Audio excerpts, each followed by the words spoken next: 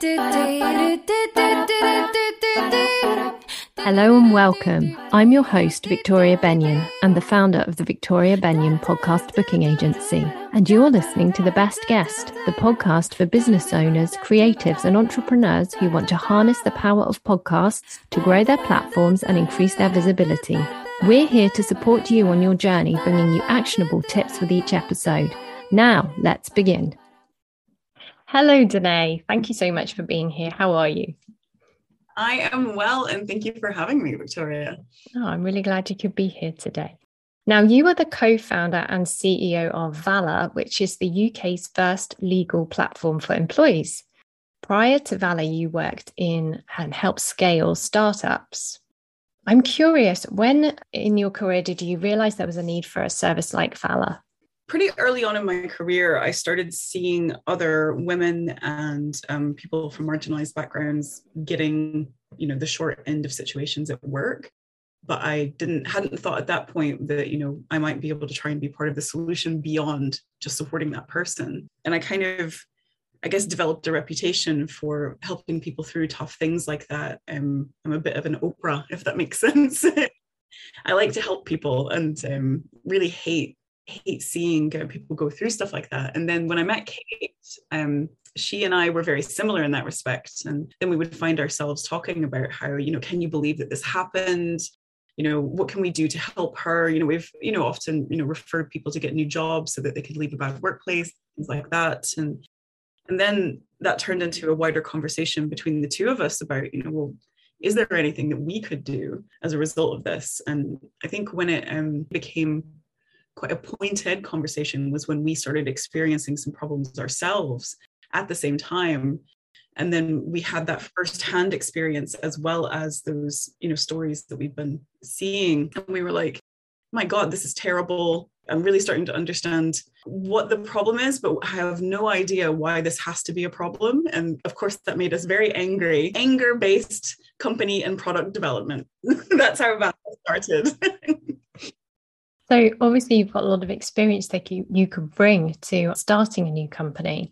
You've been involved in Free Agent and CareSourcer, run award-winning campaigns, raising equity. So how has that kind of helped you with Valor? I was very undeliberate about my career for the first part of it. I learned how to code when I was a teenager and then just ended up building websites and became a software developer during my kind of like college years. I freelanced and I ended up getting a job in electronic government. And then I got a job at a financial startup and I kind of moved my way accidentally into a webmaster role. And then suddenly I was a marketer who built websites.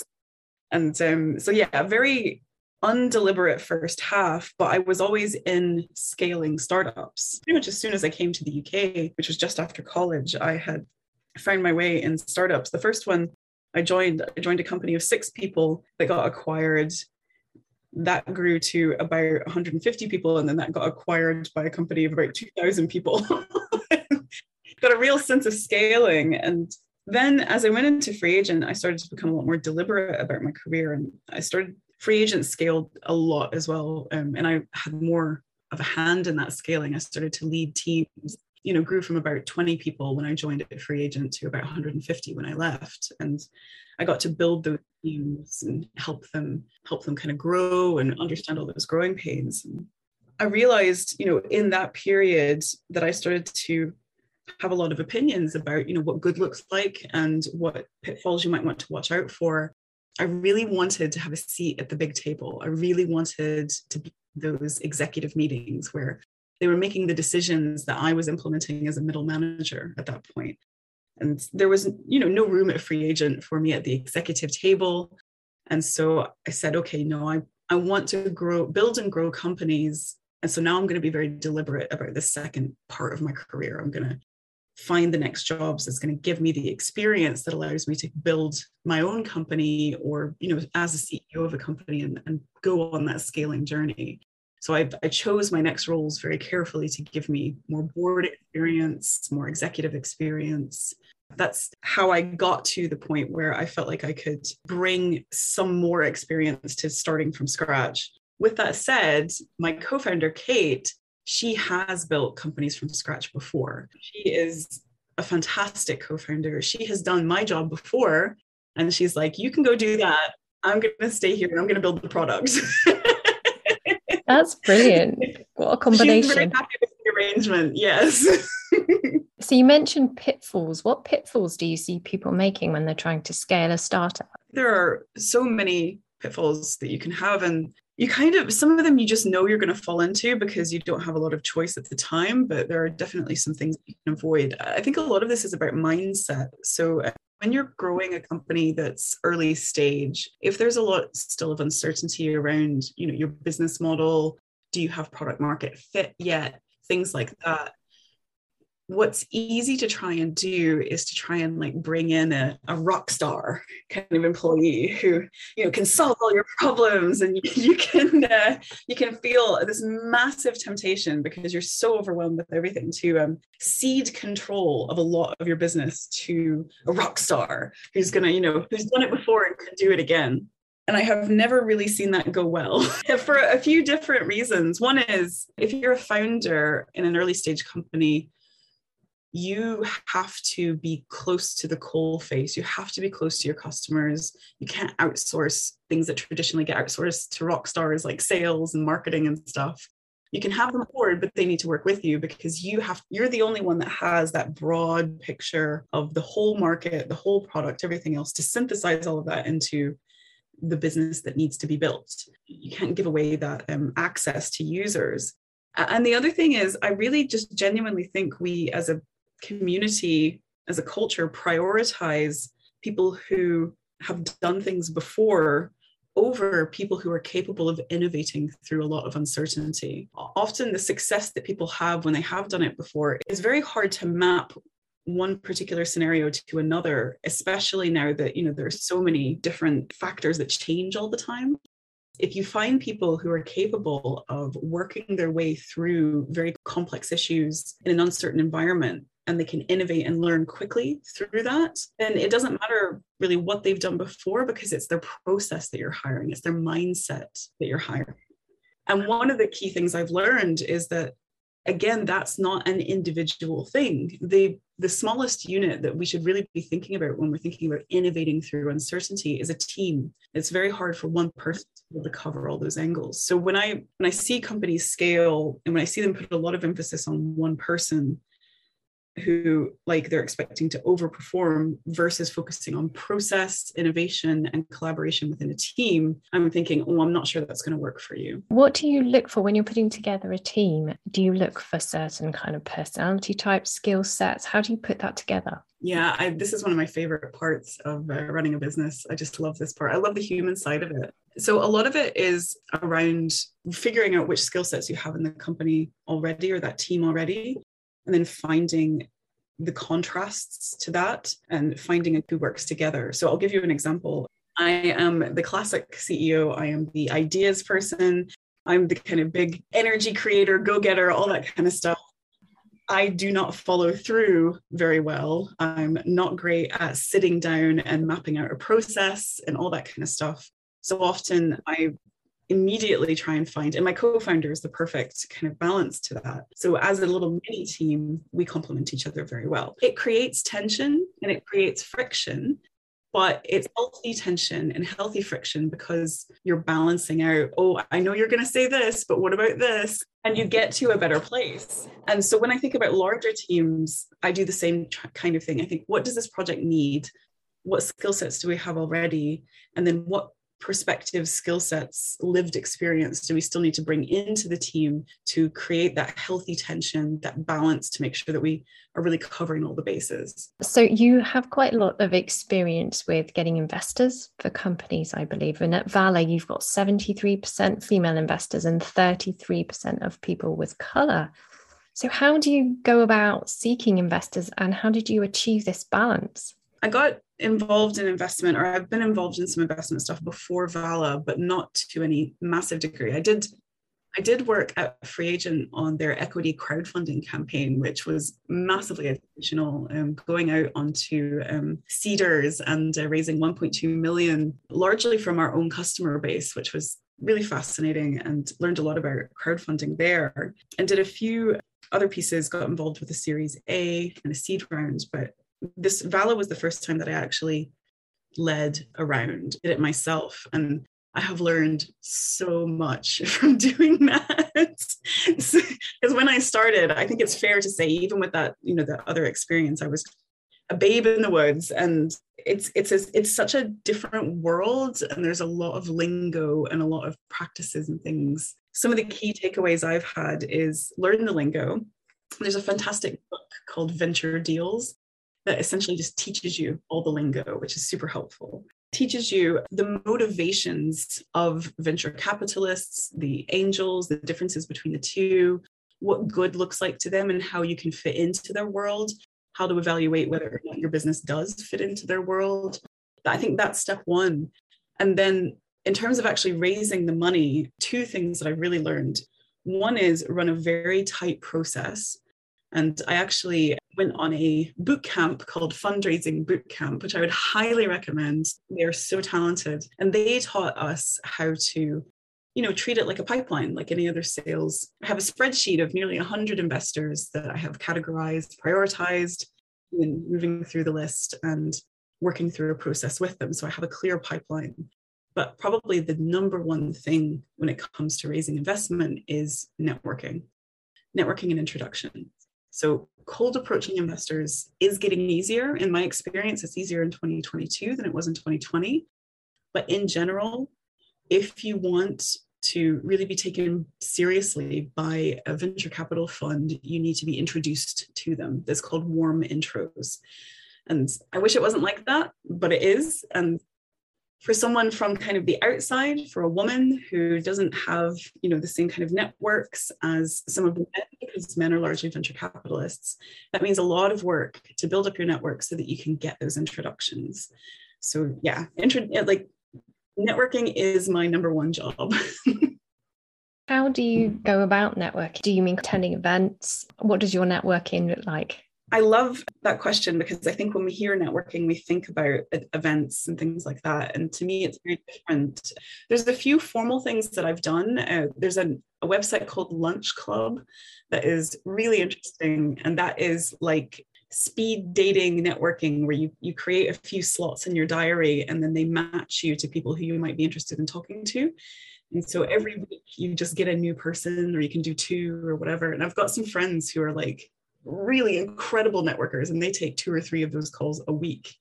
Like, I don't know how they do it. It's so impressive. Yeah, there is some formality to it. Typically, my networking looks like, friends of friends will say, hey, someone's doing this. Do you have any experience with it? And me answering their question and then finding out more about them and then keeping a connection there, or vice versa. I'll say, I'm looking for someone who can, answer some questions about this. And then we talk a little bit about the businesses and then we stay in touch.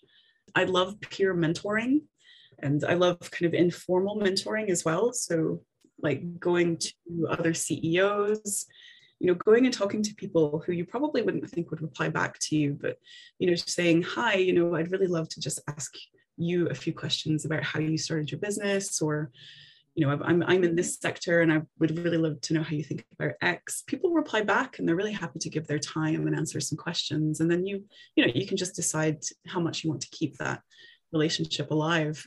So yeah, typically it's a lot more organic than events. Do you make sure that you dedicate a certain amount of your time to networking a week? I would love to say that I carve out time for it. I'm not a very structured when it comes to time like that. I seem to be a bit more spontaneous. I would say that I probably spend about half a day a week minimum or something like that on networking when I'm outside of fundraising and stuff. I spent a period of about, when I realized that I wanted to run a company, and when I started planning my career, I spent about 2 years just making networking my job. I went to every single trade event that I could find. Like, if anybody invited me to anything, the opening of an envelope, I was there. That's really good practice, I think. Yeah, totally. And it's exhausting if you keep doing it. But I think investing in it for a certain amount of time I think it kind of jumpstarts your network, and then it can happen along organically after that. Yes, because people have to know you're there, don't they, in the first place? So with the balance of the investors that you got for Valor, why did you feel that was important? Yeah, it's a huge, huge part of why we exist and how we think we're going to succeed. Kate and I, we are building Vala first for marginalized people. And when I say marginalized, I mean everything from all women, unfortunately, to, members of the LGBTQ plus community, people of color, and people with disabilities. We know that if we build Vala to support those people who have the highest need right now, we prioritize them and their needs, then it's going to be pretty trivial to then move to mass market, because the most acute needs are taken care of first. But in order to actually do that well, we need to have representation of those communities at every level of our company. And so that includes the investors. So I've spent a lot of time networking people who I thought would help me get access to the communities that I would really like to raise investment from. Sometimes that looks like, okay, well, where do we want to spend our money in terms of where it comes to advisors, or who do we want to try and recruit to advise us? Because then they will become part of our network and can introduce us to more people. So, being deliberate about your suppliers, your advisors, the people contract, that's a great way to network into other communities to make sure that you're broadening out the access. And also there are a lot of funds specific for women or people of color. My co-founder Kate's from Hong Kong. So you can go to them and start building relationships with those funds early on, and then, build a relationship, and eventually, hopefully they'll invest. Excellent. What's your setup like? Do you work virtually? Do you have a physical office space? We are 100% remote. There are 6 of us. Actually, most of us are in Edinburgh, I think, just because through hiring. But yeah, all 100% remote. I think in the future we could have an office, but for now we have occasional meetups, shops, and things like that. Where do you feel there was like a gap that needed filling with Vala? That's a great question. And this is something that Kate and I have literally spent 3 years deciding, figuring out, exploring. Where we see the gap is this horribly huge squeezed middle of people who earn too much to be able to afford completely free legal support, which even then there's not a lot of resources available to people, and earn too little. And I would put that roughly at earn less than £50,000 a year to be able to afford a lawyer to really support them. And even then, even at that salary, there's a lot of expense, because when we're thinking about an employment issue or any kind of issue, family, immigration, you're looking at thousands of pounds minimum. We estimate £5,000 minimum to resolve an issue. A lot of this has changed because legal aid was cut in, I think it was 2013. And so what you're seeing is this massive increase of people who they found themselves faced with the choice of drop it or have to represent themselves because they just can't afford the legal support. And in employment tribunals alone, there was a 253% increase just over 2 or 3 years of people who chose to represent themselves. And so that's where we're starting. We're saying, okay, they have no tools built for them. They don't have any resources available to them. They don't have like a research catalog. They have nothing. So why don't we build a tool for people who are representing themselves, help them resolve their issues, and then we can layer on more affordable options over time to reach more and more people. But let's start at that lowest layer of affordability, so that these people have something that they can work with in this really tricky time. Yeah, there's absolutely a need for your services. You can see that. When people are experiencing problems at work, often they'll think, well, I can't afford to do that, so I'll leave. I'll find another job. Yeah, and I just want everyone to know that's so often not the case. You can often resolve the issue internally, especially if you know about how to use the process, how to write those first letters, how to really understand your leverage with your employer. And then it's absolutely not the case that you have to have a lawyer to go to tribunal if it gets to that. That's really useful to know. So how do you think it's important to look after your own employees? How can we make sure that we're not these bad employers? Yeah, it's a great question. And I think sometimes when I talk about what we do, I can make other employers feel really uncomfortable. Like, oh no, am I the bad guy? And I would reassure people to say, that, if you're asking yourself the question, you're probably in pretty good shape. With that said, though, you can imagine how seriously we take it at Vala. We want to ensure that we're modeling inclusive, compassionate employer behavior. A few different ways that we think about that. One is we focus a lot on this concept of psychological safety. This was some research done that's written out in a book called The Fearless Organization, which I would recommend any manager or employer to read. It's so helpful. Generally, what this book talks about is that the highest performing teams, and they've done tons of research around this, the highest performing teams are the teams that feel comfortable sharing their mistakes with each other without worrying that they're going to be punished for bringing up something negative. Like, bringing up issues is almost like the raw material of innovation. And so if you can build a culture that celebrates that, uses it, like triages those problems, then you can build an incredibly high performing team. But that kind of a culture, then you can see how that brings on, one, you have to be very accepting of negativity, or stop even thinking about it as negativity. You also need a very inclusive, diverse culture, so people can feel like they can bring their own perspective to an issue, rather than feeling like they have to think like everyone else. So I think psychological safety is a fantastic place to start. We really, really focus on, as you can imagine, is diversity and inclusion. And again, for us, that is not just a social reason, but it's a good business reason as well. Like, there have been countless studies that show the more representation you have in a company, the higher performing that company. And the really interesting thing about that is it's not because it feels good. In fact, it's because it creates friction. Because when you bring together a lot of different people from a lot of different backgrounds, you create a lot of friction, because they have to communicate with each other, and they can't all read each other's minds like, a small group of people from the same background. And with that friction comes improved communication, improved innovation. Like, you learn to work through all of this healthy friction, and therefore become a higher performing team and a higher performing company. So it's a double-edged thing. It's very important from a moral and ethical perspective, but it's also just great business, basically. Thank you so much for sharing all your expertise today. It's been really great to talk to you again. Where can listeners go to connect with you and learn more about Vala? So I would love to hear from any business owners, any managers, anybody really on LinkedIn. It's the best place to reach me. You can just search for my name, Danae Shell. It's a pretty unique one, so you'll find me. And if you want to learn more about Vala, we are at vala.uk. That's VALLA.uk. If someone's going through something difficult and they need some help, that is absolutely the URL to send them. That's brilliant. Thank you so much. I'll put links to everything in the show notes as well, so people can just click through to you. Thank you so much, Danae. Visit www.victoriabenyon.com to book a free podcast guesting strategy session with one of our team. Using the information you provide when you book, we'll get to know you and your business better, so you get the most value from your strategy call.